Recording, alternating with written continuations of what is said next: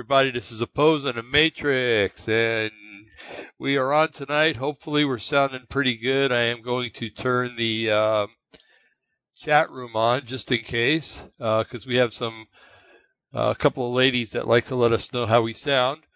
And anyway, today is the 26th of October already. My goodness.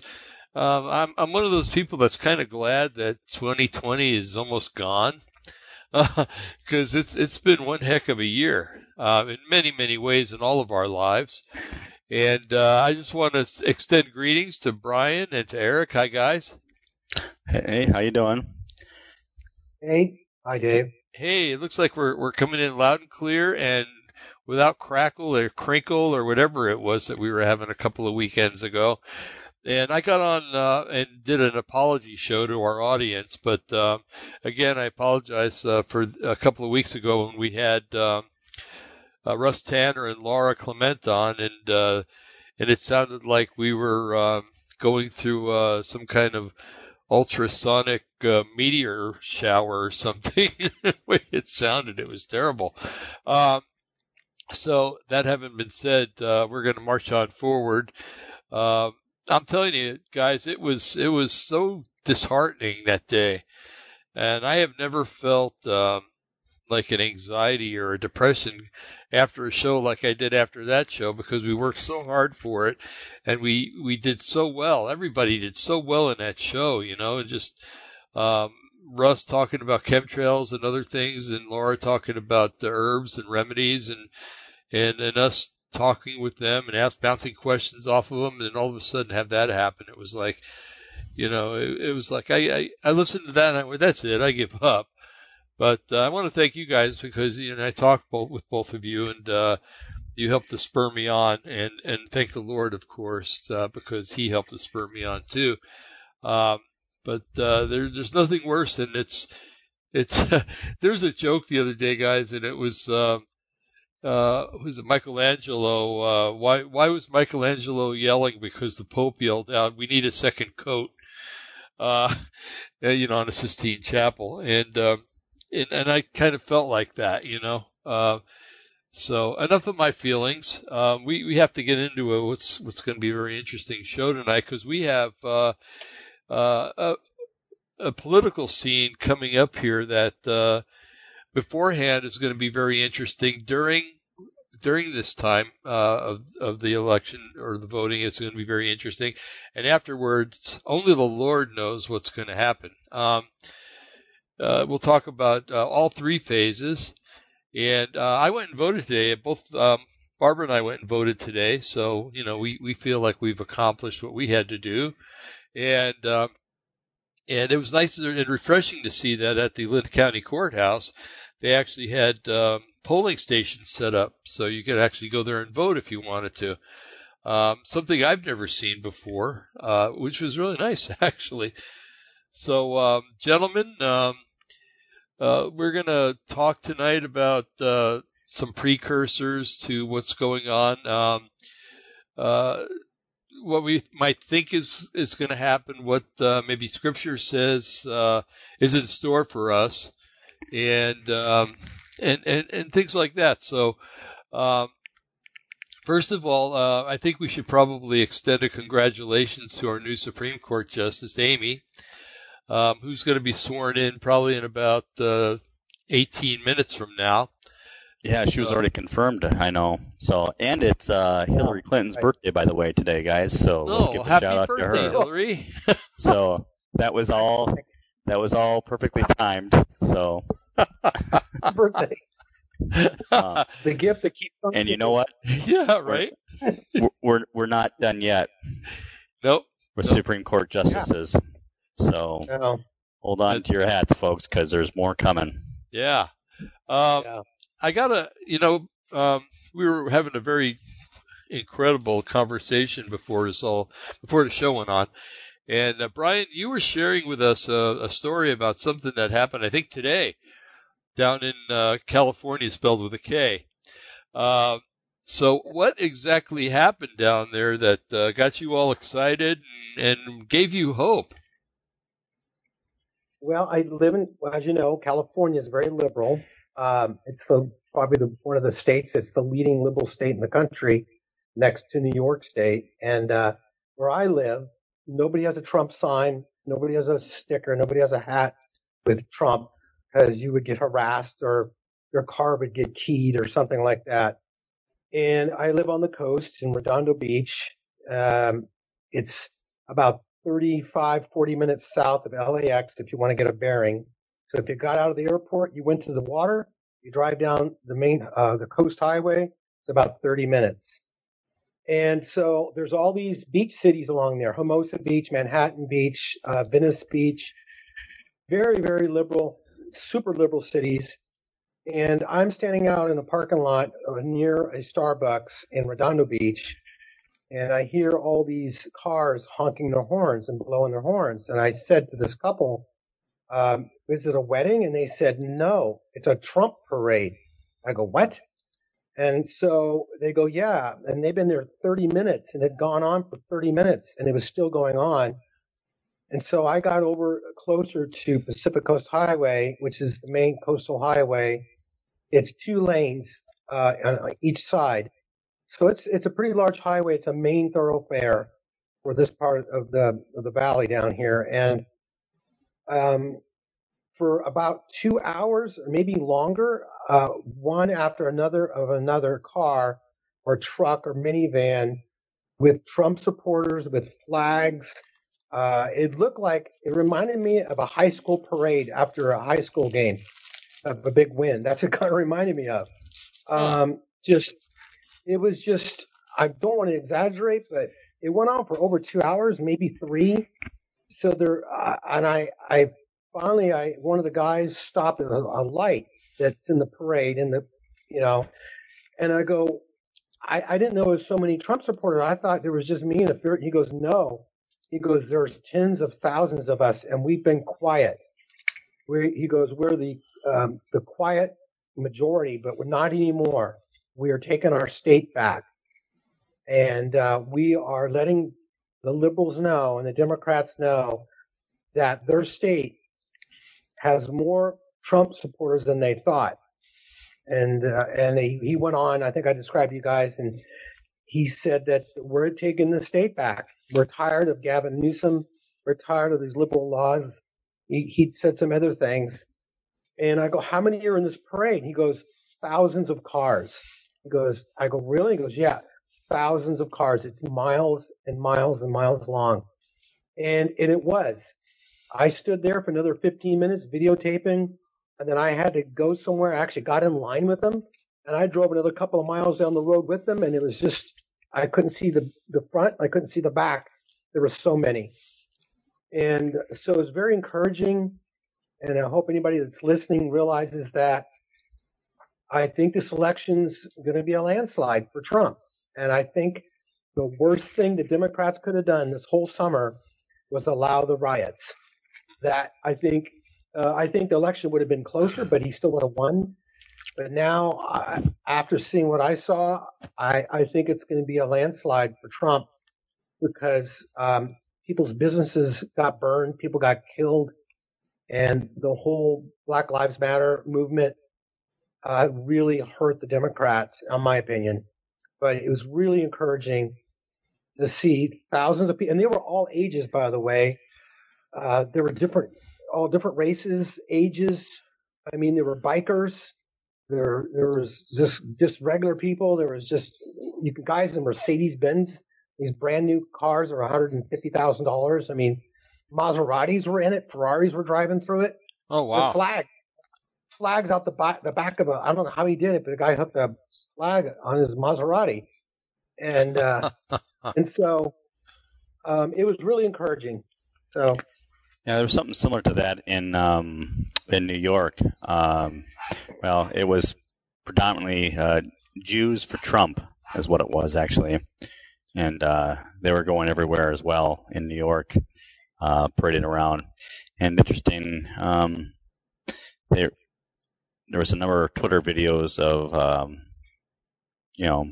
violence being done against them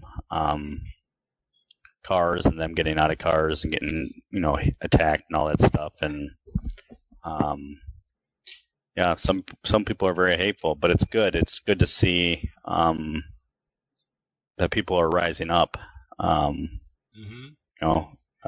It's just important to see, Definitely. And speaking of that, one news source that I used to really like, but I don't care to go too much anymore, is the Drudge Report, because I think he's just becoming another one of the news outlets instead of being somebody special. I first started watching or looking at him when the whole Bill Clinton scandal came out with Monica Lewinsky. I think he was the one that broke that in the press. And anyway, he has an article up here, or one of the headlines is Black Americans fired up, flocking to the polls. And I'm like, yes, right on. We've had shows before, Eric, you probably remember, where we were talking about Black America and voting and how they've been in economic slavery all these years because of the Democrats have kept them there. And you have people like Candace Owens and some others that are getting out there and just speaking the truth and trying to tell the black constituents of this country, hey, you're being used. Yeah. You're in economic slavery right now, and if you want to get out of it, you better vote Republican.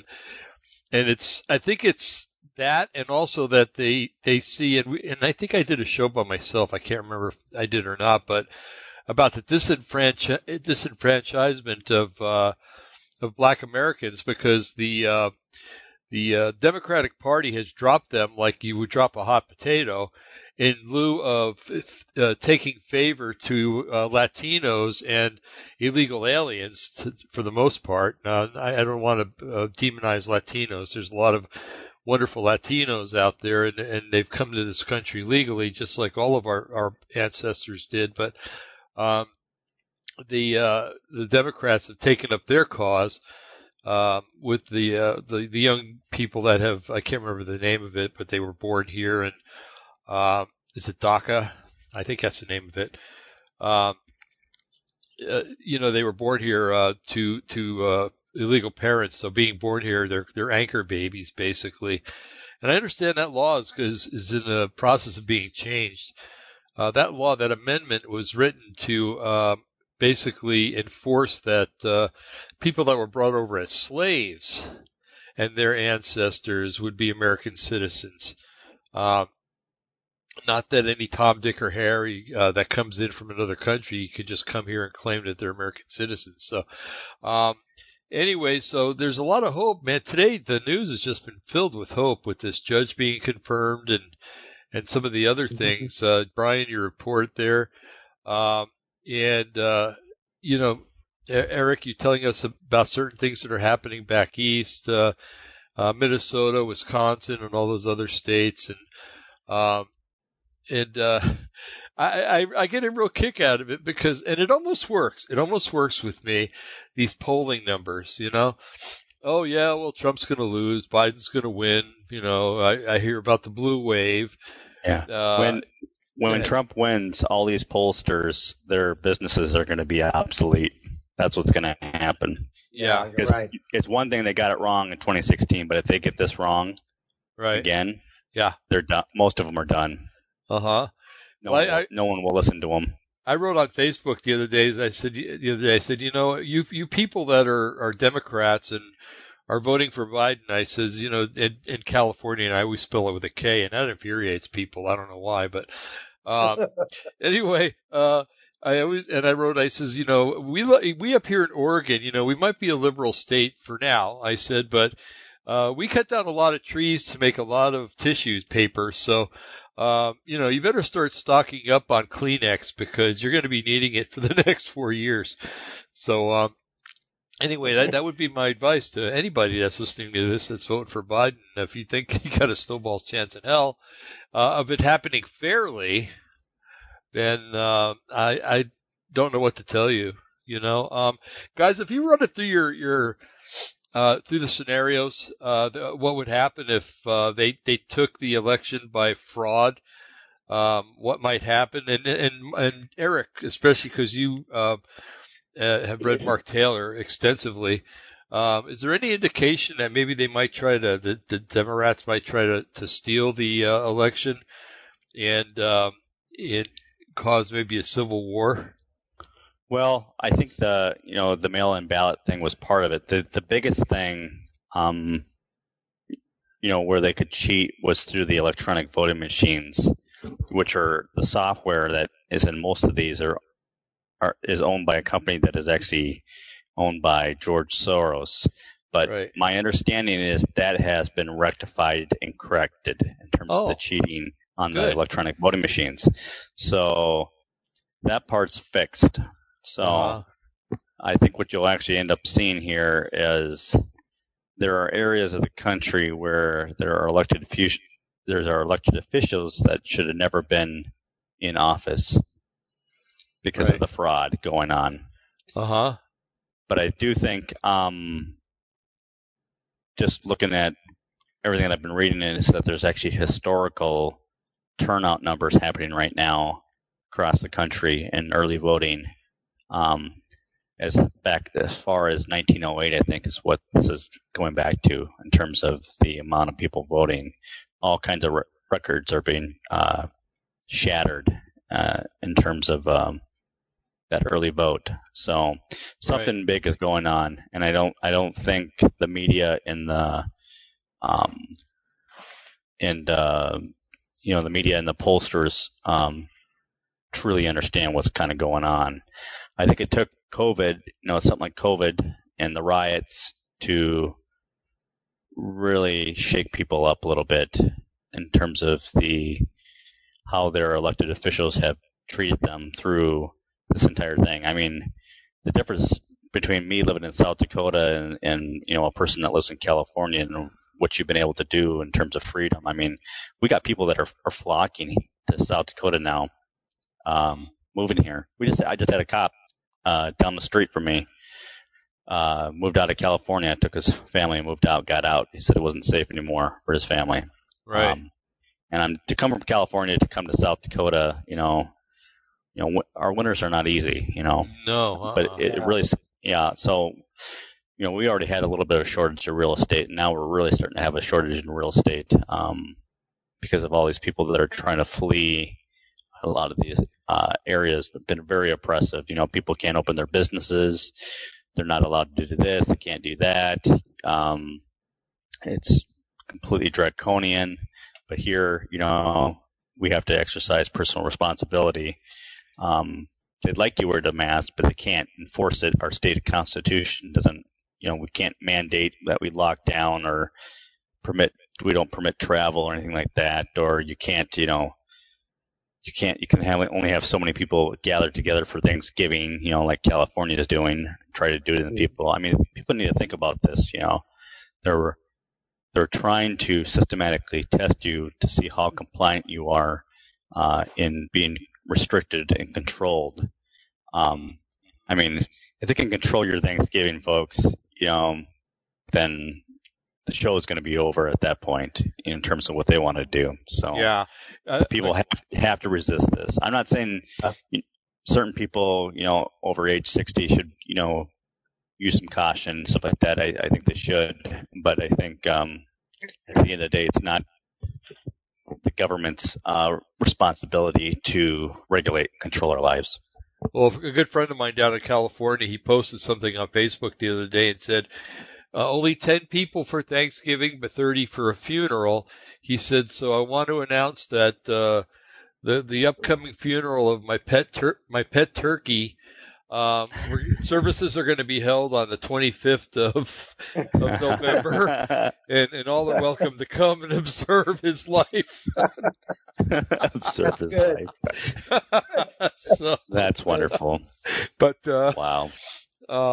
Anyway, yeah, it's been pretty crazy up here. We're not as strict as down in California. I mean, some people have been turned in, some store owners and stuff, for not, enforcing people to wear masks. And what happens is, like, we had at a place the other day, and it said mask required upon entry. And I'm like, okay, well, I'm holding it. I do have the mask. I'm just not wearing it. And nobody said anything. If anybody would have said something, it doesn't say I got to wear it. It just says I have to have it with me in order to get in. And so I think that's pretty smart on the part of some store or restaurant owners.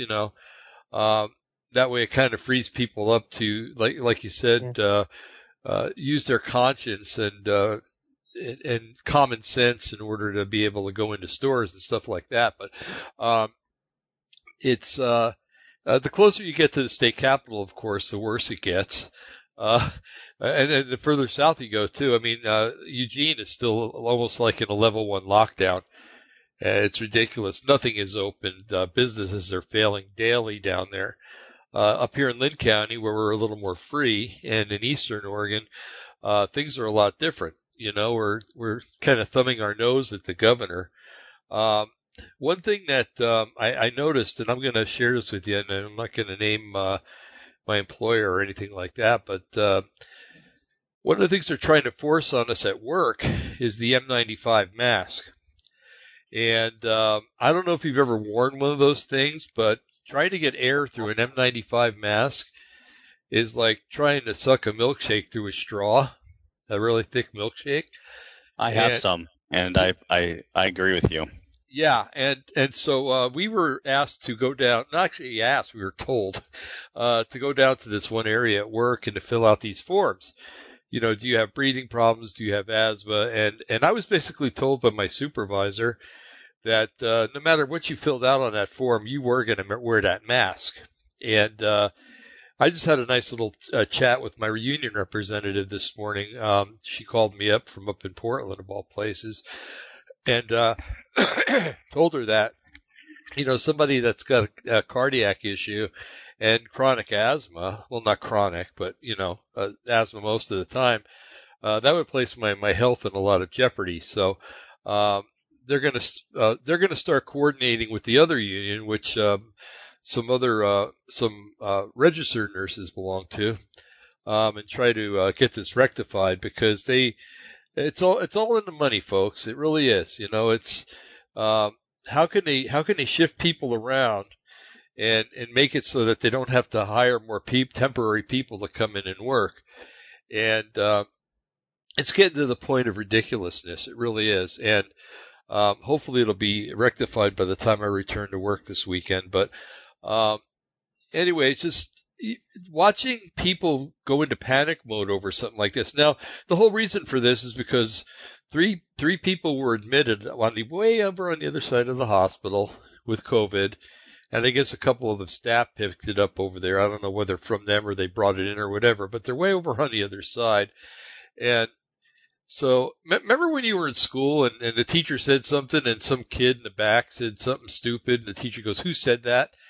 And the kid that said it was a bully, so nobody ever finked on him. And the teacher says, "Well, since nobody said anything, you're all being punished."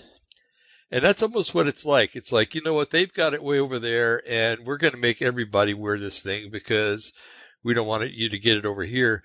But I was talking with 3 or 4 people. There's a couple of people that I know that have immunocompromised conditions, where if they catch COVID, they're I'll be attending their funerals. There's a couple of others like me that have cardiac or lung issues and stuff like that who will not be good for.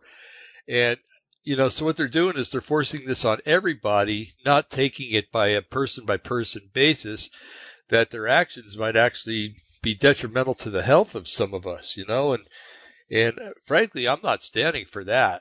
I am going to fight that, just like those guys driving down the highway in California, to my last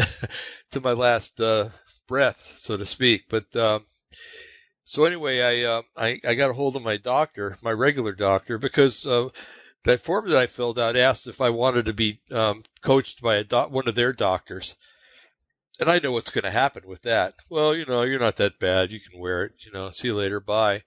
But I'm going to get my doctor involved in it too. We're going to have a little out in the 12 o'clock noon duel out in the street between doctors.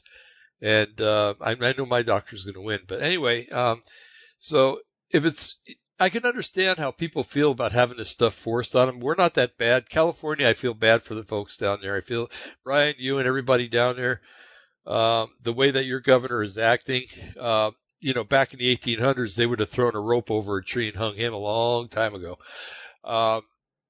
But you can't talk like that anymore. And I want to clarify, I'm talking about what would have happened 150 years ago, not what I'm thinking or planning on doing.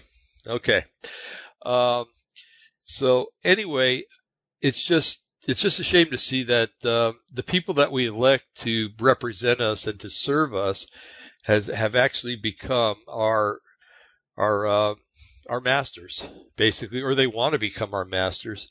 But I still think that the American spirit is strong enough and is embedded deep enough within the American psyche, so to speak, that's not going to happen. And it's time for the churches to wake up and to be a leader in this. It really is. Yeah. It's time for the churches to say enough is enough. We're not following this anymore. You can't tell me when and where I can worship. And if you do, we're going to find catacombs somewhere and we're all going to congregate there, just like they did in the first century and the second century, and just to say, enough is enough. This is not what the founding fathers wanted. This is not what God wants, so we're just going to disobey you. What was it? Francis Schaeffer, I think, wrote one time about a book about disobedience, and I got to find it. My dad had it somewhere here, but it was a really good book, and it basically he said it was the American people's right and duty to where if the government became too strong and tyrannical, basically it was echoing the Constitution or the Declaration of Independence. It was the American people's duty to become civilly disobedient in these things. So that's what needs to happen now. So with the help of God in November on the 3rd, and re-election of Trump, and the freedom to know that for the next 4 years we can act and get these people out of office, I think it's going to be a really good thing. I'm finished. Yeah.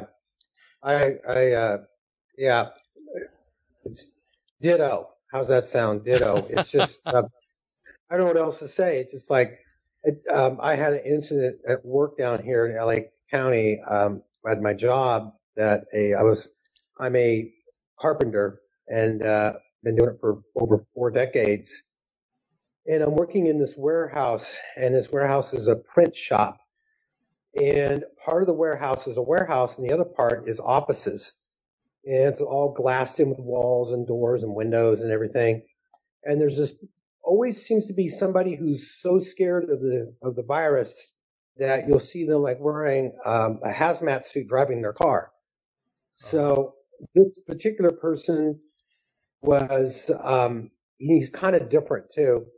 But I was 50 feet away from him in another room in the warehouse, and he's locked in his office, and he came out and told me to put my mask on. And I'm a carpenter, and when I wear my mask, I wear glasses. It fogs up my glasses. Plus, it actually triggers my asthma, because I have asthma. Right. So I can only wear it for a few minutes at a time, 15, 20 minutes.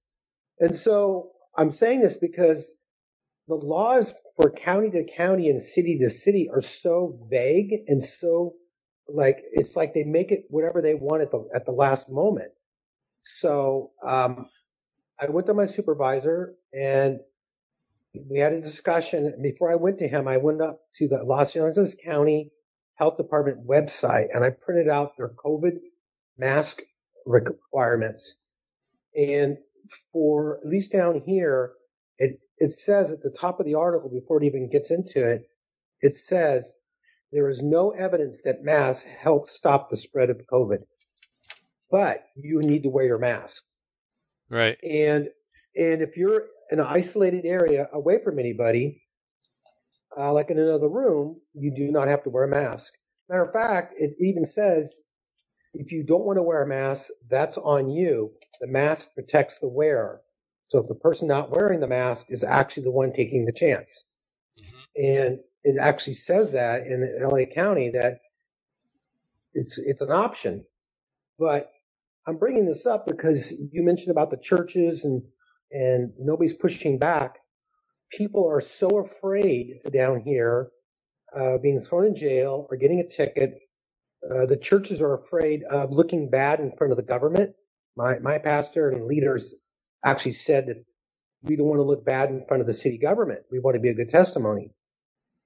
So, but if you look at the facts about the disease, as we both discussed many times, all three of us, I mean, and you see the regulations and what they really put down, we're being duped. We're being we're doing things we don't really have to do. And it even in our orders down here on the county, their terminology is we suggest you wear a mask. We suggest you social distance. We suggest you wash your hands. There's no law, nothing has been put into a law. Right. And so here we have America basically shut down, most of it, not good parts of it, for really no good reason. And I'm hoping, and I'm pretty sure when Trump wins, and some of these Democrats get voted out of office, and some of these governors lose their governorship, these Democrats, that the country is going to turn around. And in one way, a blessing from this whole COVID and even the riots is that a lot of Americans sit on the sidelines every election cycle and don't vote. Right. Now we have a whole nother group of people that who've never voted before, or who kind of sat back politically and said, oh, whatever, are now voting. Yeah. And I think this is going to turn the tide. I'm not saying America is going to go totally Republican on every state, but I think it's going to be a wake-up call, I'm praying, on Wednesday morning next week, that you can't lock us down. You can't take away our right to worship our God. You can't take our guns away. You can't tell us where to eat and how to eat our food. We're done with you. Right. You're gone. And I'm hoping that's what happens and sends a clear message, because liberals and the far left think that everybody else thinks like them, and right. and is on I think they're going to find out we're not like them. And I wish no ill will to any Democrat or liberal or leftist. They're people too. But when they start taking our freedoms away and can tell us where we can work, where we can eat, where we can go to church, then we're going along the lines of China. Right. Because China is actually doing that now. You get a social, basically a social FICO score, credit score. And if your social score is too low, you can't go buy certain things. You can't travel. And somebody told me one time, oh, that'll never happen here. Yeah. I think it's, correct me if I'm wrong, is it Facebook has hired 5 Chinese nationalists from the Communist Party to help run their fact check on their websites. And maybe it's Twitter. I think it's Twitter. But they've hired 4 or 5 Chinese government officials to help with their censoring of false news on Twitter websites in our country. Huh. So the big tech is really gotten involved. And the reason that I heard the other day we can't do anything about it at this point, there are certain laws put into place that for these big tech companies, they're opinion businesses. They're just opinions. They're not, it's just social. But I heard through the grapevine, I don't know if it's true or not, that Trump, if he wins, is going to go after them and put laws in place to make them, like, they don't pay taxes, very many taxes in America. Like right. Twitter hardly pays any tax. Amazon's the same way. They hardly pay any tax. So I heard that Trump is going to start passing laws he doesn't want to hurt them. He just wants to rein them in. And when I was younger, I can't remember how young I was, but it was years ago, Ma Bell was huge. The phone Monopoly. Company. Yeah. You're right. That's right, Eric. And they broke that up. Actually, the Democrats led that to break that up. It was the Democrats. Mm-hmm. But but now they're not anywhere to be seen about these big, huge high tech companies and social media companies. They're saying, oh, it's freedom of speech. It's this, it's that, this other thing. But these social media companies, next to the false fake news, are really hurting America. And if we don't deal with them before the next election cycle, we're just putting off something that's going to come back and bite us later if we don't do something about them. Right, but there are alternatives, and I've been straining to get people to. There's an alternative to Facebook called MeWe, and it's just as good as Facebook, if not better. And I've been promoting that like crazy. Get out of Facebook, come on over. But everybody is so darn comfortable with Facebook. Oh well, that would just be too much trouble. I don't want to do that. Oh well, good. And keep your account until they shut you down, and you'll have to do it. And then there's an alternative to YouTube. It's called Tumble. I've been actually taking all the all the Opposing the Matrix shows, and I've been downloading them because you have to because they're MP4s, and then uploading them to Tumble. So that just in case one day YouTube says, well, your site's a little too conservative. We don't like what you're saying. We're closing you down, because that's happened to me already, especially with Twitter. There's another format where all of our shows are. Same thing with Twitter. There's a thing called Parler that I've gone over to. I very rarely, except to post the radio show, I very rarely go on to Twitter anymore. And a lot of people that were on Twitter have gone over to Parler now. So, it has forced, what these liberals have been doing has forced conservatives to set up alternatives, which I'm really happy about. I've always been praying that there would be an alternative to Facebook, because I've been in Facebook jail more times than I can count. But because even now, if you offer, it used to be you have to really put something very outlandish on Facebook in order to get put in Facebook jail. But now all you got to do is sometimes say something that somebody else doesn't like. They report you, and boy, are they quick to put you in jail for a week or two or even longer. And yeah, you're right. It is a monopoly. And you mentioned Amazon. I think that's kind of interesting that you mentioned that. They are subsidized by the U.S. government, especially their mailing services. Okay. So here you have Jeff Bezos owns that. You have this guy that's a multimillionaire. It's going to probably be a trillionaire one of these days. He's being subsidized by the United States government. And, Brian, we have some relatives over in Israel, and sometimes it's easier to order and just have something sent because if you send it by U.S. mail, you end up paying, 15 more times than what you paid for the gift in order to send it over there. So for a little while, for some reason, I don't know why, Amazon was actually shipping to Israel, and but now they're not doing it again, and it's all because they're receiving government money. And I don't know what that means, why they can't ship overseas. Maybe there's a restriction on where the money can be spent or whatever. Of course they're going to obey that restriction and not all the other ones. But anyway, yeah. So, it's ridiculous. The guy is swimming in cash, and we can't even mail overseas because he's taking money from the U.S. government. Come on, let's get a handle on this stuff and let's get it fixed so that, we can enjoy the prosperity. There's some of us that are not swimming in cash or anything, but are just making it because we're prosperous. We happen to be blessed with jobs and right at this time anyway. And but I would like to be able to not just make it, but maybe to stash some money away too. And just like, my father did and my grandfather did and all the generations before them,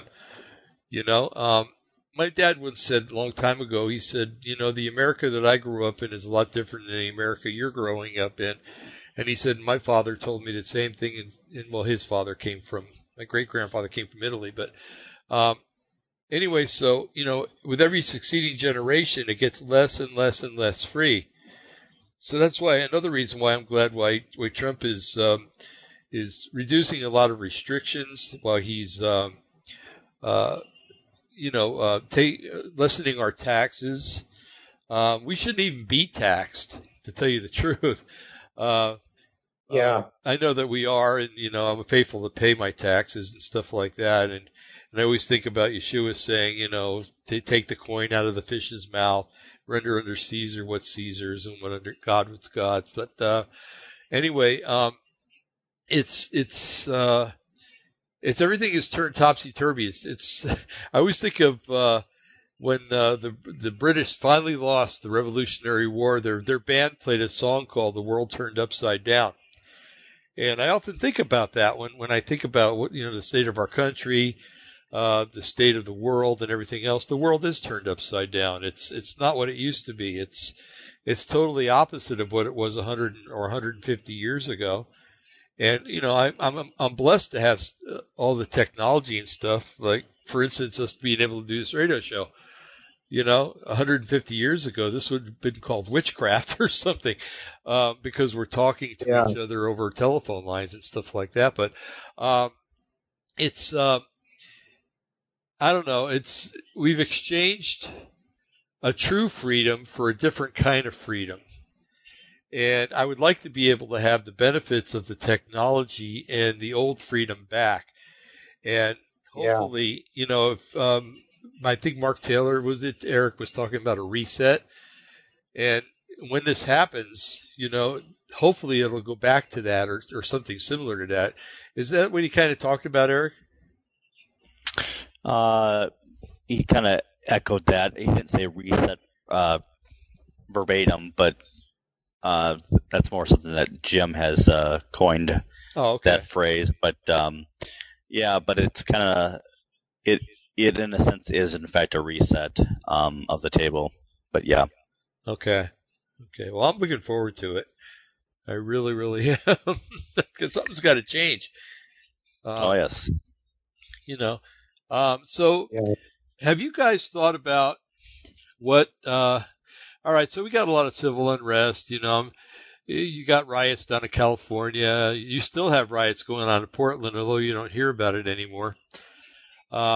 It's to a certain degree up in Seattle, because these three states will not let Trump come in and put these things down. So we're seeing a form of unrest before the election. What do you guys see coming after the election, or what might Mark Taylor, what might Scripture say? I don't know if Scripture specifically mentions the United States, but it does mention worldly things going on toward the time of the end. So what's your reflection on what might happen? Let's just say let's go with two scenarios. Trump wins, and the left doesn't like it, or Biden wins, which I don't see happening, but let's just run it through the mill here, and it's an illegal win, of course. What do you see? What do both of you see happening? Let's see here. Well, the Biden scenario that he wins, I don't even personally entertain that to myself, because I just know that Trump is going to win. Right. So when he wins, there definitely will probably be a counter amount of violence, because obviously they've showed all the polls and stuff that there's just no way that Trump can win, and these people are going to believe that going in, and they're going to become unhinged when Biden doesn't win. Uh-huh. So this winter might be a little tough for a time period, and also with all the trafficking of kids and the involvement of the elite and the deep state in general, I think they're going to probably pull some cards out that in order to really try to stop Trump even after the election. I do think it'll eventually smooth out, but there's just going to be, I think this winter could be tough after he wins. But even through all that, Trump has Trump has been allowed to appoint and have confirmed 3 Supreme Court justices. And I know that Mark Taylor had echoed that, Trump would actually end up replacing 5 in total. So we know that he's done 3 already and that 2 more are coming. And I'm trying to think, there's only 3 liberal Supreme Court justices left right now. And ironically, 2 of them were appointed by Obama, Kagan and Sotomayor. So what if, everything that they have on the deep state, the spying on the Trump campaign and everything else and all the shenanigans, they have all this stuff that's going to come to light, and people are going to start getting arrested after, this election at some point. And the people who get arrested are pretty well known. Probably Obama. Right. And if Obama gets arrested and charged for treason, well, guess what happens? Everything that he gets stripped of his presidency. Yeah. So everything he enacted is gone. So his 2 Supreme Court justices that he appointed are no longer valid. Right. So there's 2 more coming beyond the 3 that we've already had confirmed. And also with that, the undoing of Roe versus Wade, at the federal level at least, being overturned and that being thrown back towards the state. I see that coming as well. So that might go ahead. What's funny is that, that's all we ever heard about was states' rights. We were taught, that's what the Civil War was fought about, states' rights. Okay, well, finally the states had a right to either confirm or abolish abortion in their states. But for some reason, when it comes to abortion, the states aren't crying, hey, that's our right. Well, I mean, some of them are. I mean, some of them are taking back their rights. I shouldn't say all of them are doing that, but it's like, okay, well, either you want states' rights or you don't want them. Make up your mind for goodness sakes. And so I just wanted to throw that in there real quick. But so Brian, what have you thought about the scenarios or? Yeah, I have.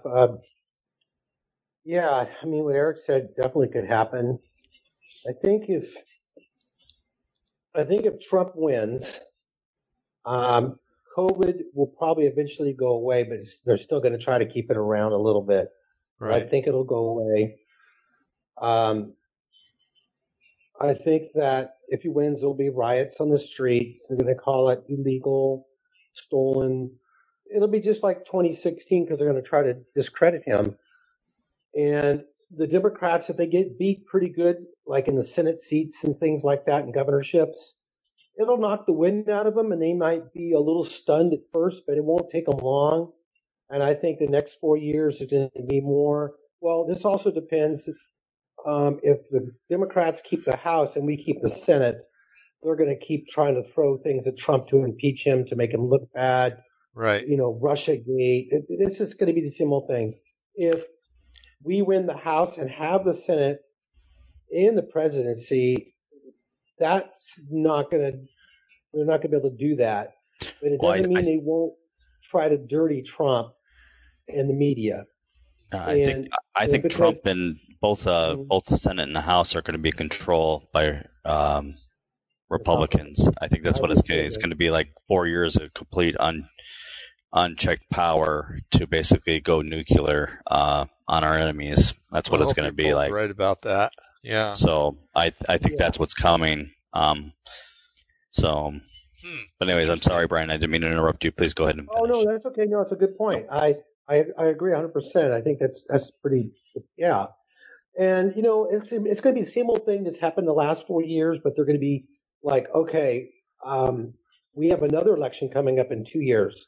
We got to get the House and the Senate back, and then the presidency again. I think usually they start campaigning 2 years before the election for president. Right. I think they're going to start pretty quick right after this election, within a year, they're going to start, the Democrats, pushing somebody out there for president. Right. And they're going to have to find somebody that's going to be more moderate. I think the person that they do find is going to be moderate. He'll be moderate when he speaks, but his beliefs will be radical. He'll be Right. the type of person that does get in. He'll be like Kamala Harris. But when you vote for him, you think he's like Joe Lieberman. Right. And so he's pretty moderate compared to them. And so I think also there's going to be more now. I'm just pretty sure there's going to be more natural disasters this next year. Right. Bigger fires, bigger things. I think there's going to be earthquakes, maybe even here in California. I don't know why I'm saying that. I just feel that my inside that this year's been social unrest. It's been the COVID. Next year is going to be more natural stuff, even though we've had some of that too. Right. And but I think economically, the United States, if Trump is in, is going to do great. It's going to be great. Right. If Biden wins, basically, well, thank goodness individual states have individual governors, but Biden can make it really hard on the Republican governors.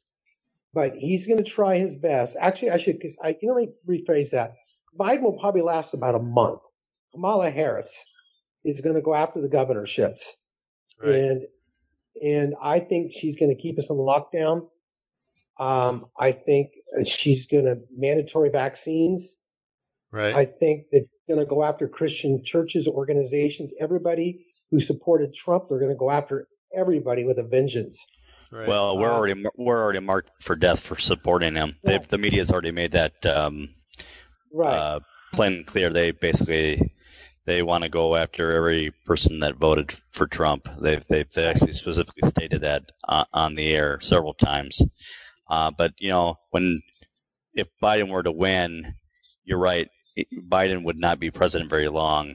He would take a swan dive off of a bridge or something, get a rule to suicide or something, and then or just be declared mentally unfit because of his dementia. Yeah. Yep, and just have him get switched out for her, which she would be even worse than what Biden is. But Biden's corrupt anyway. But she would be 100 times worse. Well, that's what they were trying to push, that 25th Amendment thing about a month ago. That wasn't for Trump. Yeah, that was future for Biden. Yeah. Yep. Yeah. So I think that's it in a nutshell, guys. I think if Trump wins, economically we'll probably do well, but it's just going to be like it was the last 4 years. But they're going to be more emboldened and more mad and pissed off because they lost. So it's going to be all this Trump lied, he's in with the Russians, but we know that's not true. And I think if Biden wins, basically the United States will turn into California. Oh God. So, yeah. And actually compared to what Kamala Harris wants to do, California is conservative.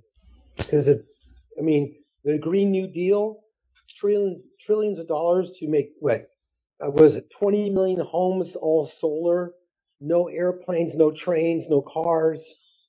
I mean, it's crazy. It's crazy.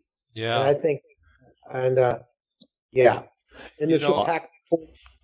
We have a lady named Kimberly who's listening, and she just wrote on the chat room that she says Hara is MK Ultra. She said heard first on Sarah Westeral's, confirmed by Holly Baglio, ex-super soldier. I don't know if you've ever read anything. Oh, I can't remember. Kathy O'Brien. Boy, I remembered something. Holy mackerel. Bless the Lord. So this is really a big moment in my life. I remembered something. Kathy O'Brien wrote, and she used to be an MK Ultra victim, and how they used certain words to trigger them and everything else. And if this is true, then this is she'd be twice as much to worry about.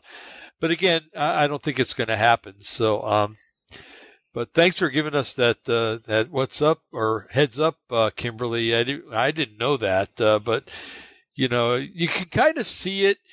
If somebody's MK Ultra, you can kind of see it in their eyes sometimes when they're on stage or they're talking.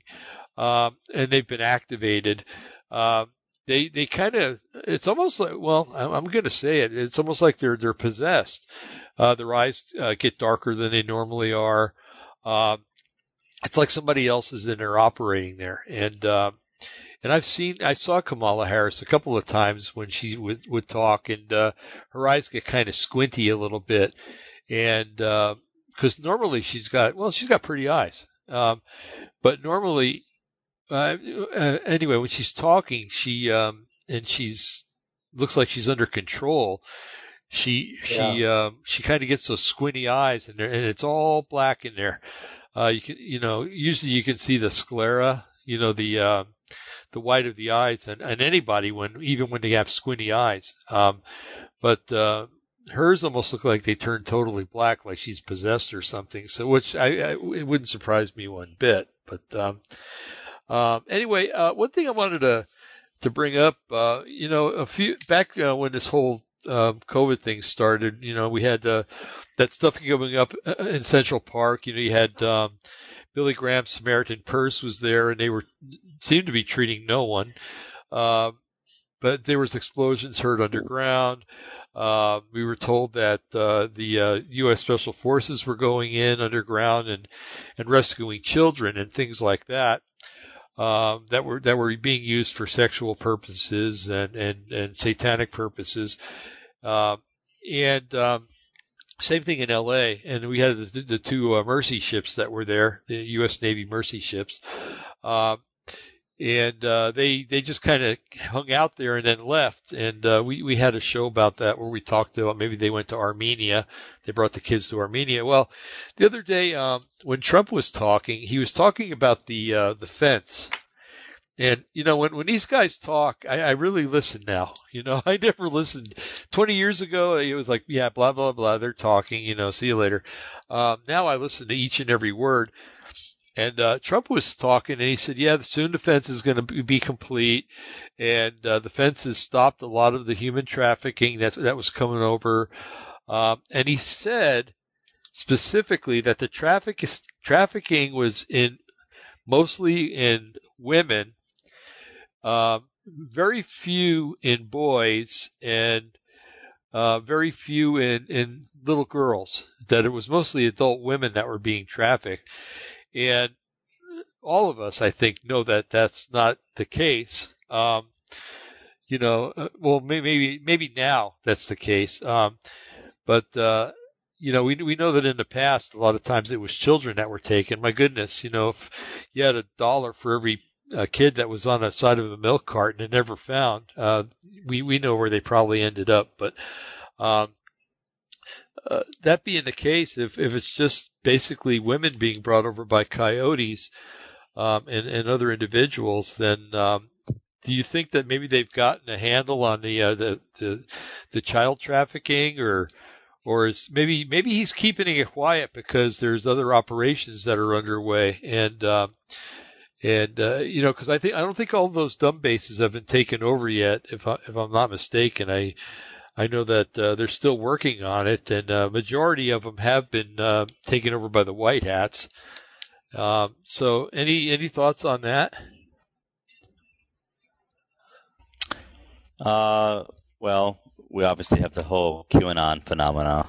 And that is to obviously bring light to what has been going on with human trafficking, children trafficking, and child sacrifice and all that stuff. Right. I have noticed it has, within probably the last couple of weeks, finally fully reached the mass scale of the mainstream media addressing it now, and obviously writing it off as this is why QAnon's wrong, or I've even seen as far as Saturday Night Live, SNL, you guys are familiar with that. Yeah. They were doing, a mock-up of the last, the town hall thing where, Joe Biden was talking to people, and then Trump was talking, in another, from another place, and obviously they were really easy on Joe Biden. But anyways, the SNL skit was doing that and mocking all that, but then they brought up QAnon, because in that mock-up they had asked Trump to basically denounce QAnon, and he refused to do it. But what he did say was that QAnon seems, or the people that support QAnon seem to really like me, and they're against pedophilia, which is a good thing in my mind. That's what basically Trump said, but he refused to actually denounce QAnon in general. But the SNL skit was basically to mock the whole thing, that QAnon's a joke, it's not real, none of this is real. Let's make light of this, and let's really fight to really not bring this to light. But this is going to end up backfiring on all these people, because it's not enough to just tell people about it. They have to be shown what's going on. That's going to be a terrible time. Let me tell you, when that all comes out. Because it's interesting. There's a guy on YouTube, a Dana, I forget his last name, but he's been having these prophetic dreams that have really kind of caught the eye of a lot of people, and he talks about this winter after the election being very tough, and he talks about nuclear bombs and all this stuff. But I think what he's prophesying is the nuclear bombs are the bombs of information, of things that are going to come to light that people would refuse to believe that it could ever be true, but it's going to be true, and it's going to be tough for people to hear, and it's going to implicate a lot of people that you think wouldn't be participator in this. We obviously talk about Hollywood and politicians and world elite people that are involved in all of this, but this is going to affect people in church leadership, seminaries. When they start finding out these people have sold us out and been doing this stuff, it's going to really disrupt things and cause a mass shaking. The thing to pay attention to is that you've seen certain evangelical leaders and certain religious leaders come out against Trump pretty adamantly. Those are the organizations, and those are the people you need to really watch real carefully. Because they have the most to lose in this. So. Yeah, I agree. Yeah. Yeah. It's not just the Catholic Church, Right. That's exactly right. It's not just them. Years ago, I was attending a church down in California. I won't go into what town it was in or anything, but the pastor was quite corrupt, and he had hired we had a singles group that was really thriving. I mean, we were like, we just didn't get together to go out and dance and stuff like that. We'd get together to have Bible studies. We'd get together to go to the beach and just talk about the Lord on the beach and stuff like that. And like I said, we were thriving like there was no tomorrow. But for some reason, the powers that be in the church decided that this needed to be headed up by a pastor. And and that just really bothers me, because the word is quite clear that we're all kings and priests under Jesus, But anyway, so of course they joined a pastor to us, a new guy that had come to the church, and his wife, and he would go out to these outings with us. Well, every once in a while we'd realize that this pastor, his wife would not come along, and he'd disappear for a little while, and come to find out that he was trying to pick up on one of the single girls in the group, and she told us about it. So the answer to that was, let's, we're going to do something about it, the pastor said. And all they basically did was, this was in kind of like the Central Valley of California, and they moved them up to Chico, which, was far enough away, but to where nobody had heard of them. But so in essence, everything that they were blaming the Catholic Church of or criticizing the Catholic Church for, they were doing themselves. So it's rampant in all the denominations, and that's why you think you're in a good church and everything. Well, yeah, you may be in the best church that God has ever placed on the face of the earth, but watch your kids, watch your wife, and just be careful, because there's wolves out there everywhere, and boy, are they good at disguising themselves and making themselves look like God's gift to the church, and they're nothing more than ravenous wolves waiting to devour the body of Christ. But it's so I was, getting back to what Trump said, I was just wondering why, maybe the reality of that this is happening to children is just too much for the public to accept right now, and but like you said, there has to be a rude awakening. It's coming on as an information campaign, really, and you have to kind of trickle out the information and allow people to put the pieces together, so that they can process it and then understand it. If you threw it all at them at once, it would just be too much to handle. Right. I mean, people would write it off or like, no, this can't be true.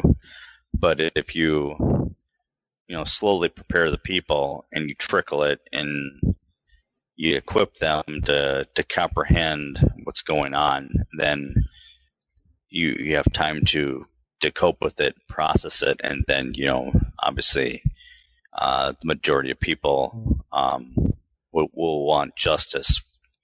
This is in fact true, and this needs to be dealt with. You know what I mean? Do you think maybe it's because people would be saying, well, Johnny down the street disappeared 20 years ago. I wonder if that happened to him, because I think that when the Holocaust was first revealed, I think it came out in the newsreels back in the 1940s, late 1940s, when the war was coming to an end. Eisenhower commanded the soldiers, get pictures of this, take movies of this, because someday, and I'm not going to use the terminology he used. Well, I could use an acronym, SOB. He goes, well, they deny it ever happened. Yeah, he said someday some SOB is going to say that this never happened, and I want it on film. And so what they did is they put it on film, and they used to have something called newsreels that they would play before the movies, which if you were going to see a good movie and you watch this particular newsreel, it wasn't a good movie afterwards, but they showed, the bodies being in piles and being thrown in ditches and everything else, in the crematoriums and the whole 9 yards. And Patton rolled into those camps, and Montgomery into other camps, and Eisenhower, and and made it all public and everything. And I think the fact that it was not that shocking is because it wasn't Johnny down the street. It was the Jews in Europe, they're Jews. That always happens to the Jews, blah, blah, blah, However, I see what you're saying, because if it's Johnny or Susie down the street, and they realize that, all these kids that have gone disappearing or have disappeared, have been used in ways that I don't even want to talk about on the radio, then it's going to hit home. And if it hits home, then it's going to be more shocking than seeing it on a newsreel back in the 1940s after World War II. Agreed? Yeah, these people will not be able to walk the streets. Yeah. And that's what it's going to come down to. It's a moment of divine justice.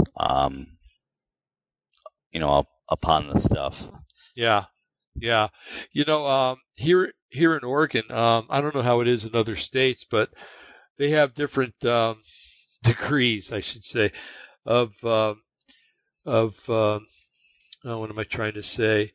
Sexual offenders. There's class 1, class 2, and class 3. Class 3 is the worst.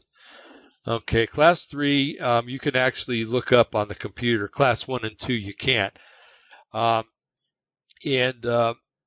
Which is what would differentiate between 2 and 3? And I guess there are answers to that question. I've never looked it up, but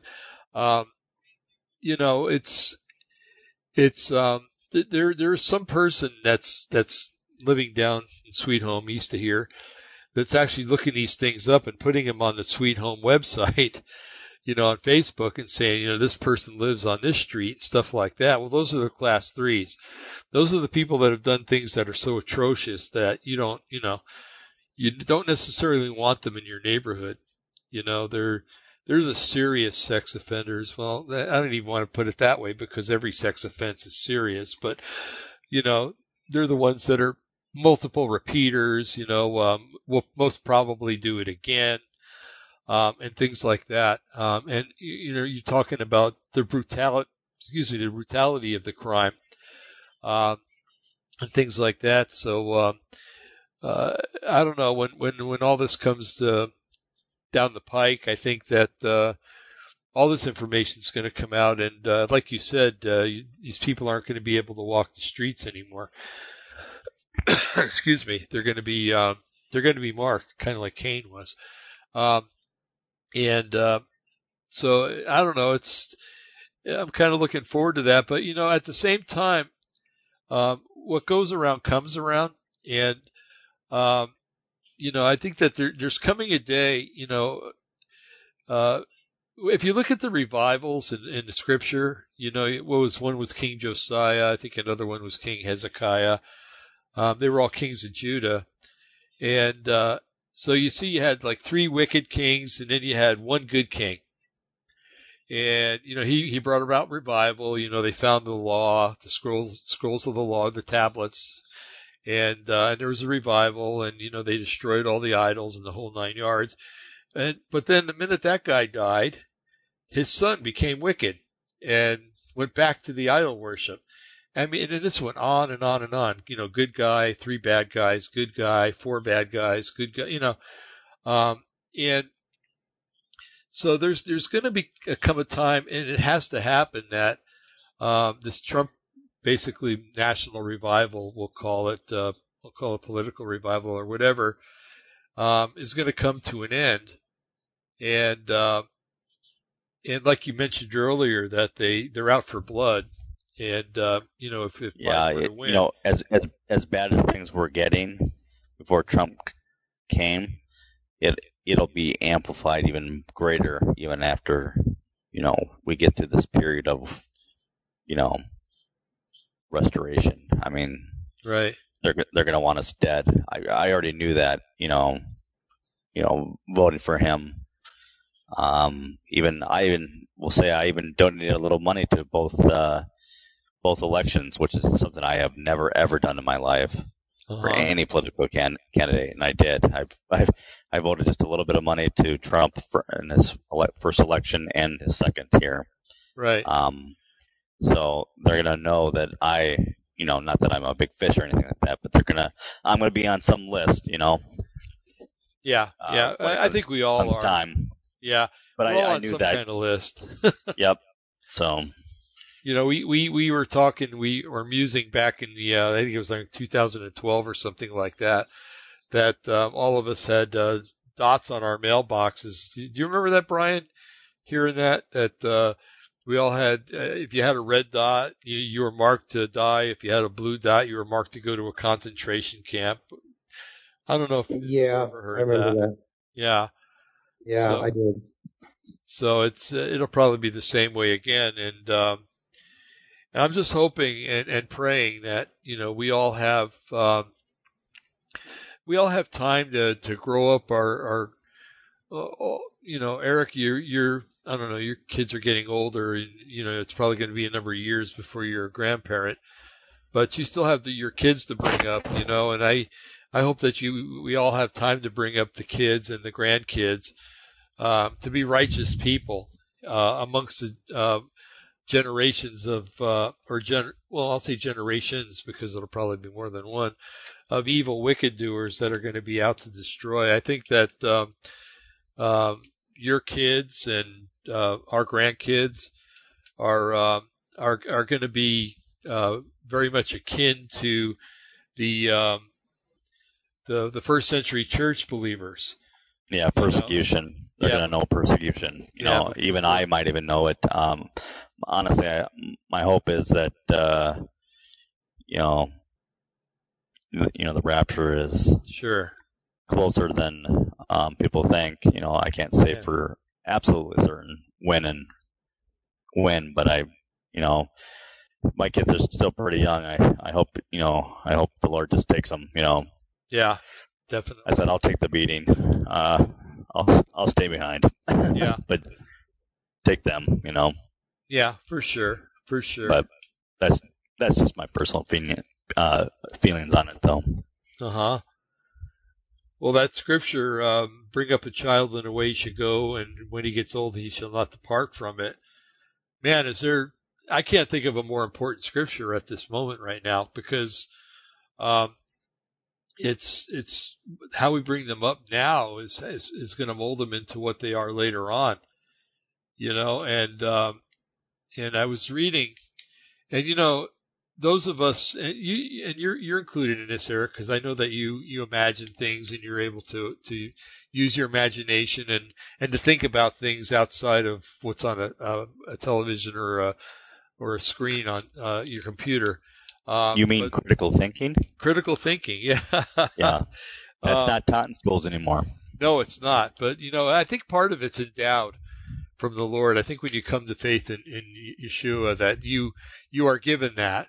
Yep. But I imagine that grandkids and or maybe great grandkids will stand before magistrates like Yeshua said that they would, and not to worry about what to say when you stand there, because the words that they say will actually be coming from the Lord and not them. And I don't know about you, but I've thought about that before. I've thought about what if they, when Obama was in office, what if they, the Men in Black or whatever, came and got me and took me, and they had me in a secret room in the White House, and Obama came down to tell me that I had to straighten myself out or else, and what I would say. But that scripture is quite clear that when that time comes, it's nothing that's going to be coming out of our mouths or our minds. It's going to be supernatural. It's going to be the Lord speaking through us, and man, that's going to be awesome. I mean, it's happened before. I know to all of us to some degree, but it's going to be a time like no other, and it's going to be marvelous. It's while what's going on right now is just a tad scary. It would be a lot more scary if we didn't know Yeshua as our Lord, but while it's a little scary now, it could be a lot more scary in the future. But having that reassurance that the things that we do and the things that we say are going to be ordered of Him and not of us, kind of gives me a little bit of comfort, because it's going to be okay, Lord. This is on you. I've done it at work where I've been, I've had situations where I've got these two liberals at work that. They're both there together for about an hour and a half on my Thursday and Friday mornings, and they like to bash Trump and Republicans and stuff like that, and so every Thursday and Friday when I go to work, I'm like, oh, here we go. I'm gonna have to put up with these two abusers again and stuff like that. But I just keep my mouth shut. And I know that if I do say anything and I pray on the way to work constantly, that if I do say anything, that it'll be something that'll catch in their craw, and they'll be able to process it without being able to answer.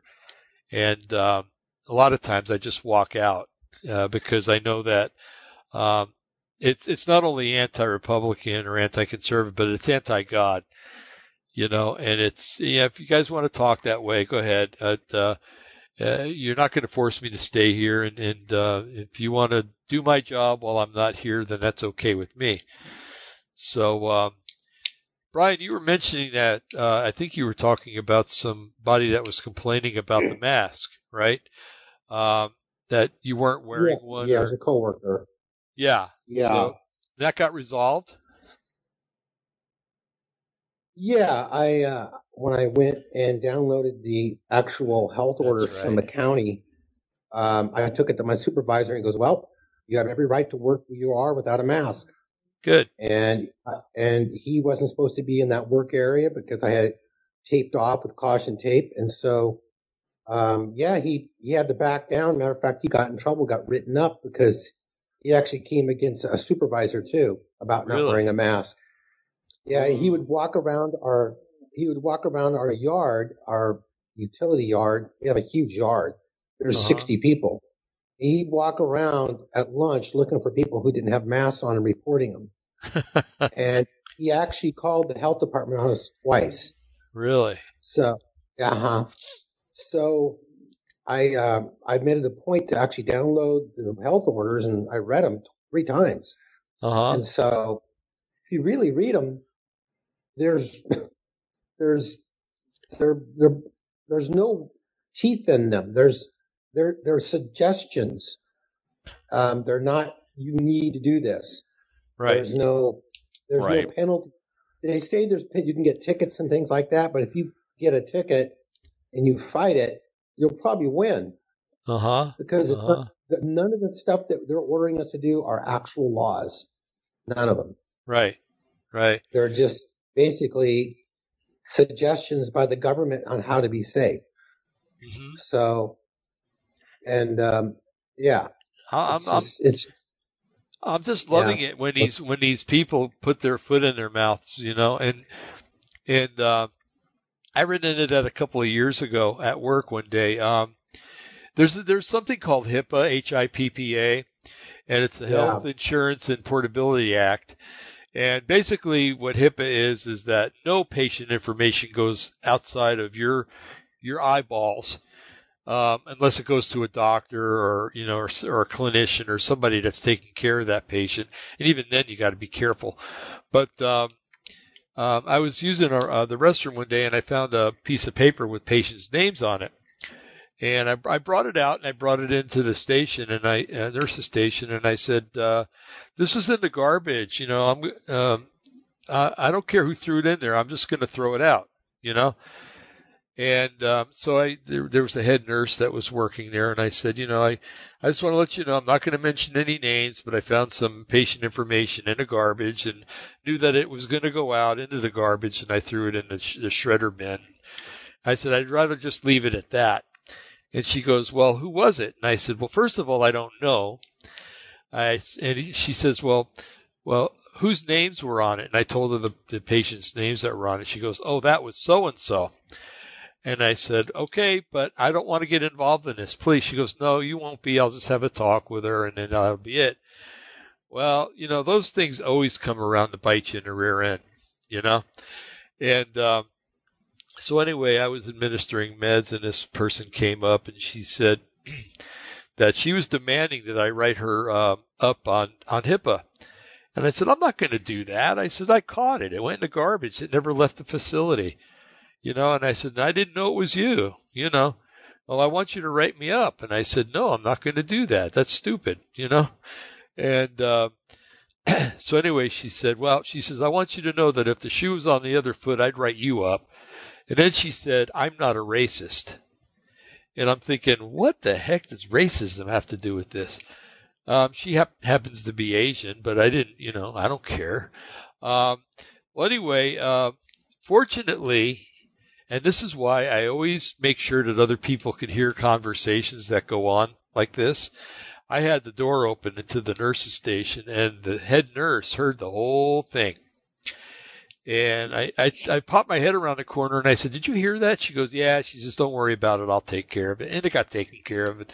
But, so, in 1 half-hour time span, I found something that was wrong, tried to fix it, was accused by the person that did the wrongdoing of myself doing wrongdoing and being a racist. And, and it was just ridiculous. And it's the atmosphere that's out there, Well, it's the whole good is now evil, and evil is good. Yeah, exactly. Yeah.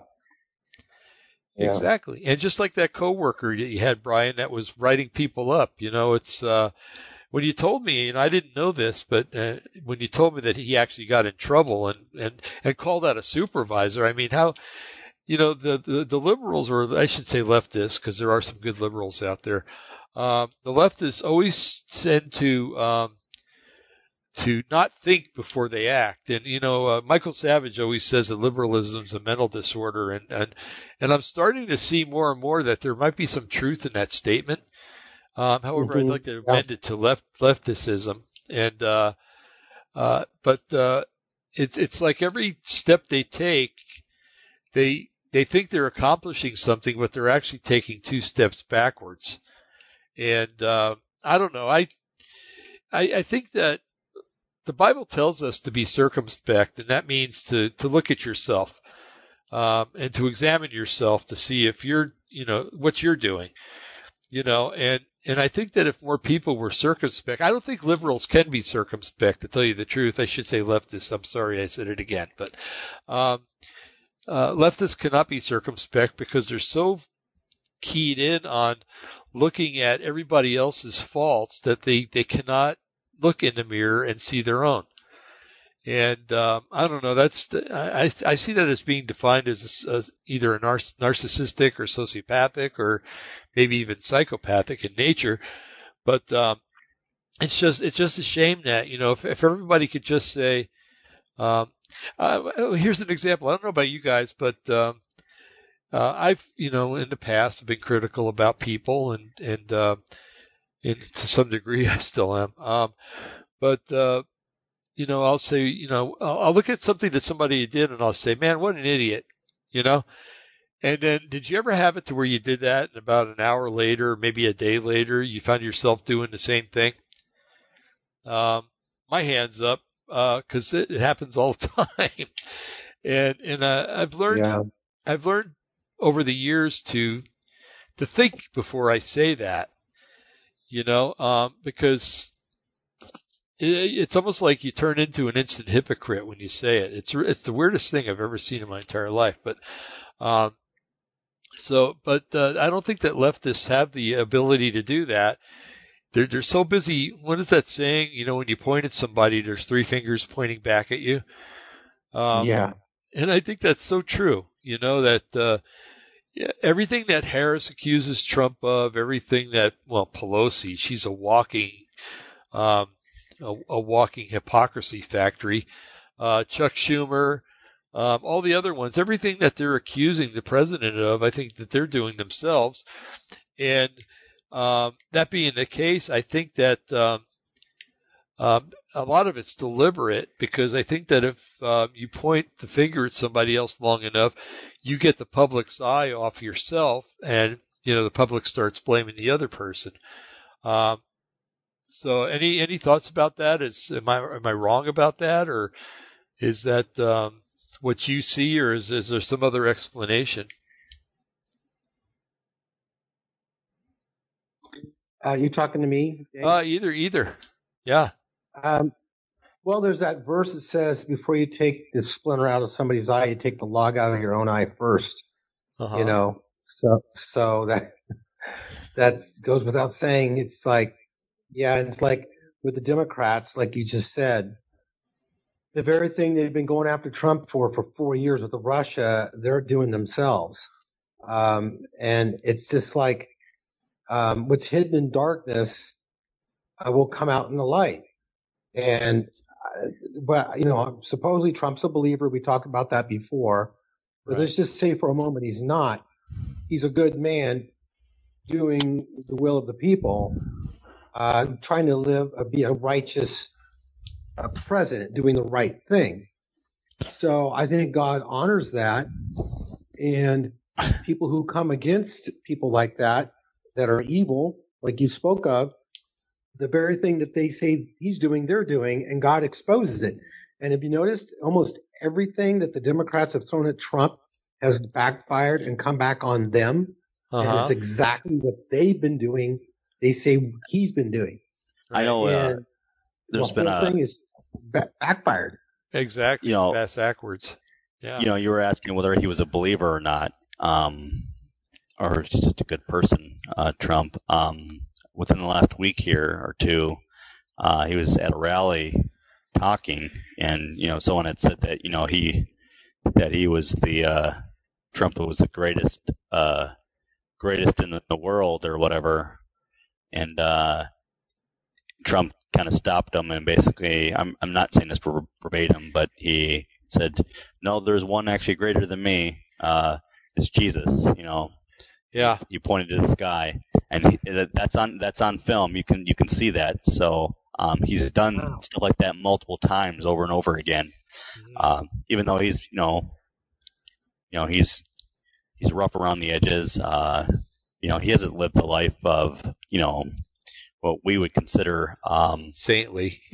Saintly. But here's the deal, guys. Everybody condemning this man. When all this stuff comes out, what these elites have been doing, Trump is going to look like a saint, right? In contrast to them. So despite him being a playboy billionaire all his life, he's not in league with what these people have been doing, which is even far worse. Right. And everybody deserves a chance for repentance and redemption. So. Yeah. Well, I see it. I see it all the time. You can be 70 years old and not grown up. There's a lot of us our age, and I'm talking about Brian and me, that when we were going to high school, or not junior high, but high school, we knew a lot of people that partied, and we might have even partied a little ourselves. But there came a time when, you turned 20 and then you realize, well, that's not really the lifestyle I want to live. And then you become 30 and you start getting involved with family and stuff like that. And then you become 40 and that's when you're approaching middle age, and then you mature even further. And, most people, I should say, Brian and I inclusive on this. And you too, Eric, but, being that we're in our 60s, it's, I'm going by those standards. And then, you get into your 50s and then you look back at your 20s and you're going, was that really me? And then you get into your 60s and when your teen years seem like they were lived by another person. It's really weird. Yeah, you change over the course of time. Yeah, you grow up and I see so many people anymore that, I see people that are in their 60s that are still advocating for smoking marijuana. It's like, my goodness, why don't you grow up, for goodness sake? I mean, unless you're using it for health reasons, that's another story. But but grow up, for goodness sakes. You don't need to. Yeah, it was good. It was cool to drink a 6-pack of beer when you got home from work in your 20s. But now you're 60 years old. Grow up, for goodness sakes. You're not a kid anymore, and your body there's some starts. People that there's some people that never grow up. It seems like. And the body starts showing signs of wear and tear. Trust me. Oh yeah. It does. Now we're talking. Yeah, even people that are even much older that excessively drink or something like that. I don't know how you do that. Even if you were young and you partied a little bit or whatever, you always kind of pay the price for that a little bit. But as you got a little older, that doesn't work so well. So you start kind of listening to your body and like, yeah, that's not for me anymore. So time to grow up. Yeah, that's true.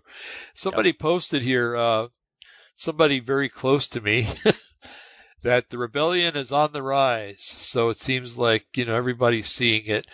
I don't know if they're writing as much down in California as they are, up here, but, Portland is a freak show. It always has been.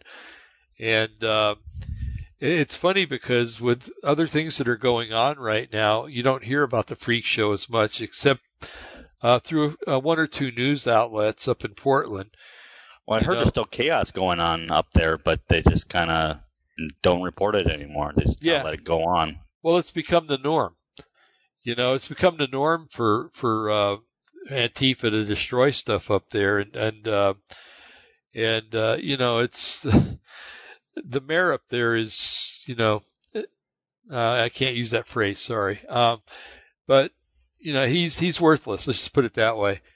I just don't know how you could be a business there and want to stay there. Well, a lot of them are leaving. Yeah, they have to be. They have to be.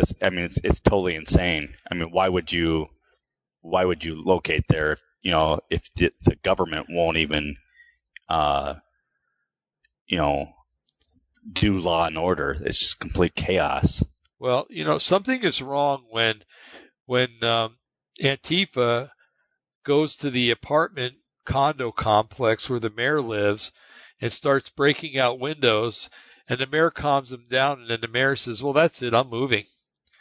It's like, I know, right? It's like, why don't you stay there and fight? You lily-livered person. Well, as soon as their places is damaged or set on fire, then now it has to stop. Because it affects them. But as long as it's anybody else, then have at it. That's just the hypocrisy of it all.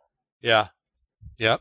And for many decades, I think America's been asleep. As far as this left-wing attack that we have going on with our country didn't happen overnight. It started in the 60s, actually late 50s, but it really took steam in the 60s in our universities and colleges. Right. And so we used to ignore these people. When they get out of the universities and they get a job and get married and have a few kids, then they'll change and be more conservative or more sanely. But it hasn't happened. It's gotten worse. George Soros and the different people have gotten in there, are funding groups in these colleges and universities, and so you're getting all these radical rich kids that mama and daddy are paying for everything, and they're believing the lies of these professors. And then they get into positions of power through media and political or whatever, or newspapers, and then they, they project their propaganda. Yeah. Well, Brian, and nobody stopped them. And now this is what you get for 40 years of ignoring what's going on in our schools. And now it starts in kindergarten and preschool. It's starting in preschool and kindergarten. And this brainwashing that America is bad, that America is racist, that America is this, America is that. And the public schools down here are horrible. My son's in the public school doing the virtual learning, and he's in English honors. And the first book that he had to read was Why Girls Have Big Hips. That was the book. And the second book is the second book he just finished for this was The Hate That You Give. And and this is L.A. County. This is the large. We're not in the actual L.A. City, but we're in the county, and this is what's being pushed out there. And by the time they get in the universities, they're already kind of brainwashed. Yeah. My son Liam is 14 and a half, almost 15, and he's the only one of about 10 or 15 of his friends that are for Trump. The other kids are like just minor birds from their parents. Trump's crazy, Trump's a racist, Trump's this, Trump's that. And then he talks to them, and he knows the facts because he listens to me and I actually listen to talk radio with him in the car with Rush and on Hannity, and he goes back and starts giving them facts. Well, what did you do that's racist? And they can't answer. Right. And so I guess my point is what's happening now took 40 years to happen, and now we're seeing the fruits of it. So in the same way, winning this election is just the beginning. If the Lord doesn't come back, let's say for 40 years, I don't think it's going to be that long, but let's just say it's got to be reversed. We got to start teaching our kids the Constitution, American government. They don't even teach American government in high school anymore. I believe that. Yep. I know. So, and so what I'm saying, this we have to go win, not just winning elections, We have to change our school system. We need to defund these public schools that are teaching this. Right. They have to take control of the public education and either decentralize it from the federal level back to the state level. That would help quite a bit, I think. Yes. There are a number of things that have to be changed. But anyways, sorry, I didn't mean to go off on that tangent. But No. yeah, it starts in the public schools. My kids go to a kind of a private Christian school thing, so they haven't been subjugated to this kind of stuff. But I sacrifice a lot financially to kind of keep them out of the public schools in general, just so that they don't face that type of indoctrination. Right. But it's tough. It's hard. It's really hard. And, it's a hard line to draw because, being a kid, I went to a public school, but a lot of the kids I grew up with, I grew up in an Italian neighborhood, and they would go to Catholic school. And, they would come back and talk about how the nuns would hit them over the knuckles with rulers and stuff like that. And, and so, they were teaching us, well, actually, I had a pretty good education because they taught us about the Constitution and the Declaration of Independence, taught us how to sing some of the, it's a grand old flag and stuff like that. So public school was very much different, very different back then, generationally. It was, than it is yeah. now. It was. And so, but, there were bad schools back then. There were.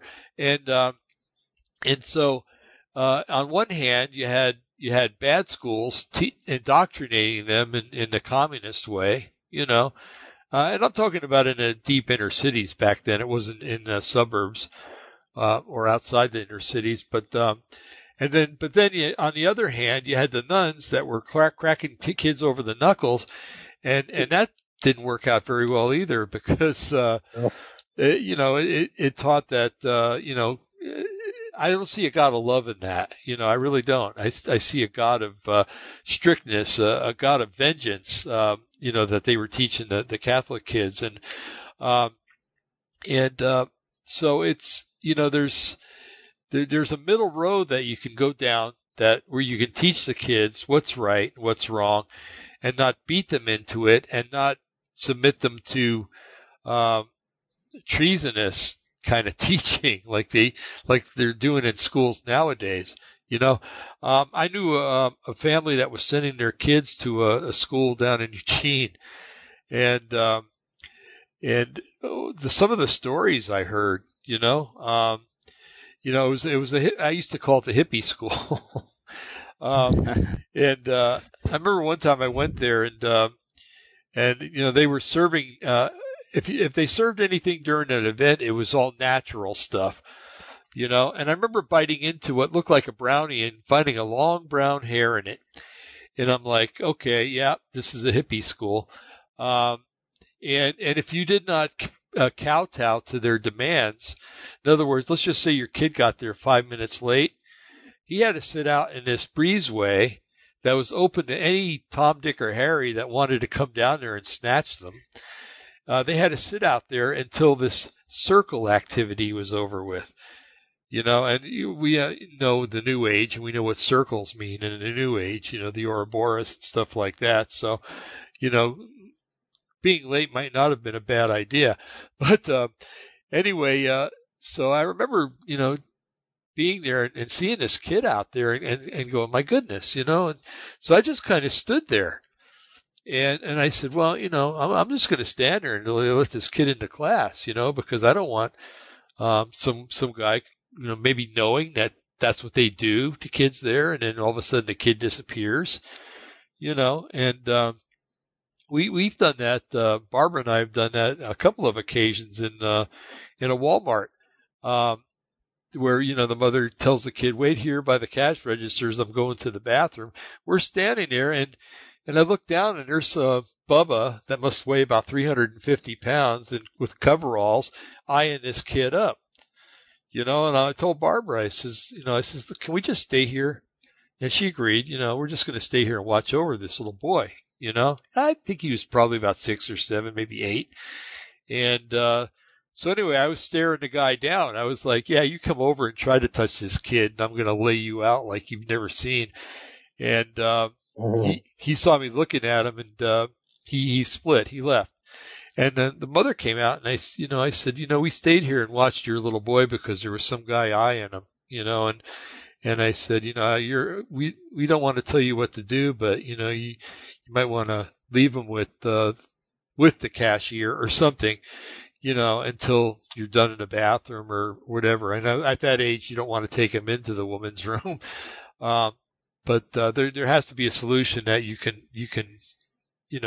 follow in order to you don't come out and your kid's gone. And that happened a couple times in that Walmart, actually. Different predators, I think. But so there's, I get it. There's a lot of things that parents have to worry about nowadays that our parents didn't necessarily have to worry about. They did to some degree, but so it takes not only being a regular parent, but being a very cautious and almost overcautious parent these days in order to keep your kids safe. So you don't want them walking to school, so you drive them to school. I totally understand that, because kids will always. You'll send two kids together to school, and on the way back, one of them will say, well, I'm going to take the shortcut, and the other one says, I'm not going to. And one of them ends up missing, so you can't trust two kids that, are younger to abide by the rules of caution, because that just doesn't work. So, you have to constantly be thinking, and man, I can only imagine how hard it is to be a parent these days, and to take all these things into effect, we have family gatherings, and one of the kids has to go to the bathroom. We always send an older kid, and one of us always watches the bathroom, and, because you never know what's going to happen, especially if it's down in Eugene where half the population is Meshuggah. We were at a birthday party one time. We had this kid, or this guy, must have been in his 40s, decided to join our party. He was eating our pizza and everything else, Finally, our son-in-law had to say, hey, this isn't your party. You're not welcome here. And he tried to do that to other people, and then he had to finally call the cops, and they told him to move on, because God forbid you arrest anybody in Eugene, But go ahead, Dave. I have to ask you. You use the term Meshuggah. I'm not really familiar with that terminology. What is that? It's Yiddish for crazy person. Okay. All right. Basically, gotcha. Yeah. Okay. So, thank you for the education. Oh, you're welcome. You're welcome. One of these days, I'll give you a call and we'll go through a lot of the Yiddish words. Okay. There's some really good ones, and you can say them, and people don't know what you're talking about. You can get away with a lot more than you can if you use English. I like that. Oh my goodness. So fellas, let's see. When do we vote? Today's the 26th. So we have another radio show before we vote, right? Yeah, the day before. Yeah, we do. Day before, yes. Yeah. Yeah. Okay. So maybe we can address it some more. But, one thing I would like to encourage people to do is, and I hate to say this, but don't trust the U.S. Postal Service. If you're going to send your ballot in, either bring it in or have somebody else bring it in for you. If you're going to go that route, if you're going to vote in person, then, you're okay, but, well, hopefully anyway, but, you're taking a chance. There's been so many reports, from New Jersey all the way to the West Coast of postal workers throwing things out. I think they do that anyway sometimes. But specifically now when the ballots are so important, I think that there are actually, apps on the phone. I know I've got an app that I can scan barcodes with, and it tells me what the barcode says. I don't know if that's valid with the ballots, the barcode on the back of a ballot, but I'm sure that they have something that they can read what you are or who you are, And if they decide to, they could throw your ballot out, and then your vote doesn't count. So if you can, just be very careful about what you do, folks. You know, if you can, bring it into the elections office. If you put them in mailboxes, I mean not mailboxes, but boxes, elections boxes. They have them here in Oregon all over the place. Just be aware that back in 2016, one of them was broken into and all the ballots were stolen, about 30 miles south of here. So it's not even safe in those things, even though, you know, that's technically U.S. mail and it shouldn't be tampered with. I don't think anything was ever done about it. So, you know, let's be wise as serpents, but gentle as doves, and think that, think the worst case scenario, but expect the best, I think is what I'm trying to say. And if you think that what the worst case scenario can be and you guard against it, then you won't fall for it. And, so if you're going to mail it in, bring it in if you can at all, or get a group of people, get a bunch of neighbors together. One of them will bring them in for you, you know, and drop them off at the elections office, because this is an election that is very important. Like President Trump said, it's going to decide whether we stay the United States or we become something else. And I don't want to become something else. And I know that you listeners and you guys, Eric and Brian, you don't want our nation to become something else. No. So I like it the way it is, and I'd like to see it stay the way it is, or even get better. That would be nice. Yep. But, so, you know, just be careful this election season, and just, you know, let's march on to victory and know that we're going to have a victory. And don't trust the polls. Whatever you do, don't trust the polls. Down here in California, they last week, I think it was, someone set one of those drop-off mailboxes on fire. See? So they actually just torched it they just dropped something in there and burned them all up. It was like 300 or 400 ballots burned up. Yep. See? There you go. There's another thing that happens. So. Yeah, you're totally right about that. Yeah. Yeah, best to show up on Election Day. Yeah, and in a lot of states they're voting early. I saw people voting at voting booths today at the courthouse in Lynn County. So you know what's interesting about that early voting thing is after the last debate between Trump and Biden, the most searched thing on Google was, "Can I change my vote after voting?" Really? I think people had they had a change of heart after that last debate. Really? Yeah. Yeah. Wow. That's why you almost that's why you shouldn't vote too early before the election. Yeah. But it's too bad. But well, you know, as far as I'm concerned, especially with the military voting for those overseas, those should be taken by military guard right to the elections office, not trusted to the mail. I agree. Yeah. You know, that's military business, and it's being done by military members, and it should be conducted by the military and dropped off by the military. So if it's not happening this year, military, do it next time. Because so much is at stake. And let's remember what happened to the Roman Empire. That and one thing, I'm glad that Trump has the backing of the most of the military, as far as I know. And a lot of the police, I mean, even the New York City Police Union is endorsing Trump. Yeah, pretty much all the unions are. So the police by the majority are backing Trump. Mm-hmm. But that's the Nero. I guess. Go ahead. Oh, go ahead, Dave. I was going to say. No, I just. I'm going to shut up. You go ahead. No, age before beauty. Go ahead, Dave. Ooh, you're older than I am. I guess I am. That's right. I am. Never mind.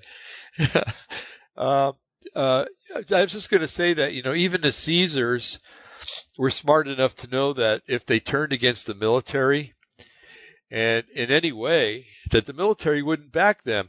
So if there was going to be a coup against the Caesar, it usually was against the Caesar who did not back the military.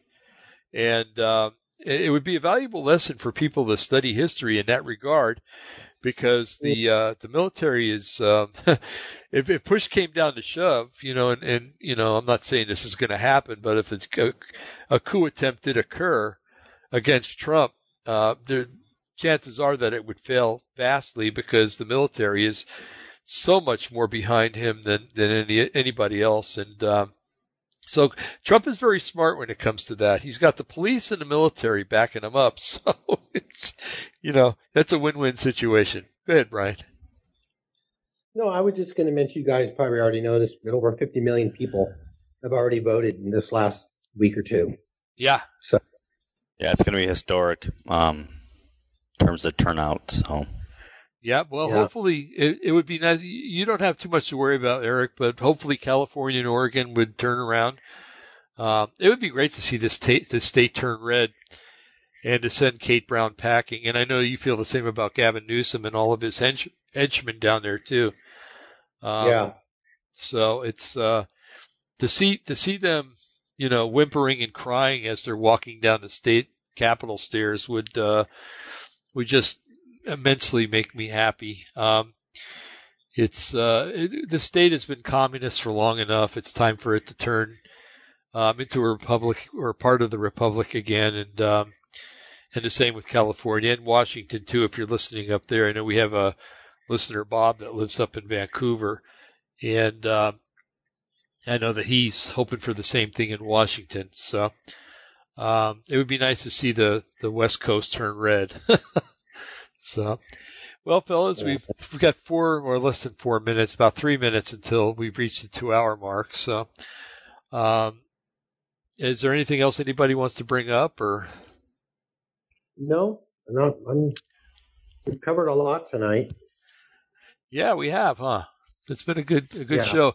I'm going to call Russ and see if we can get Russ on for next week or the week after, and maybe we can do a makeup show for the debacle that happened last week, which I will be very careful not to let ever happen again. So, anyway, guys, I want you to know it's been a pleasure being with you and talking with you and to the audience, because we've had 2 or 3 people writing to us.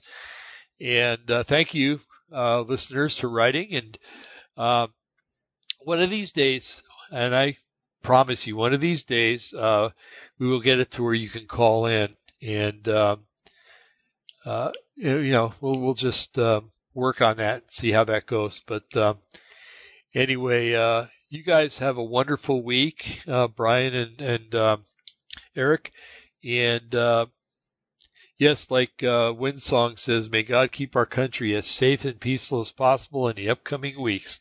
Amen and amen. So go in peace, you guys, and audience, you go in peace, and keep in prayer about next week, next Tuesday, because it's going to be a very interesting day, and the weeks that follow afterwards are going to be very interesting, and we'll need a lot of prayer too. So, okay, all right. God bless y'all. You too. Have a good night, Dave. All right, good night, guys. You too, guys. Okay. Good night.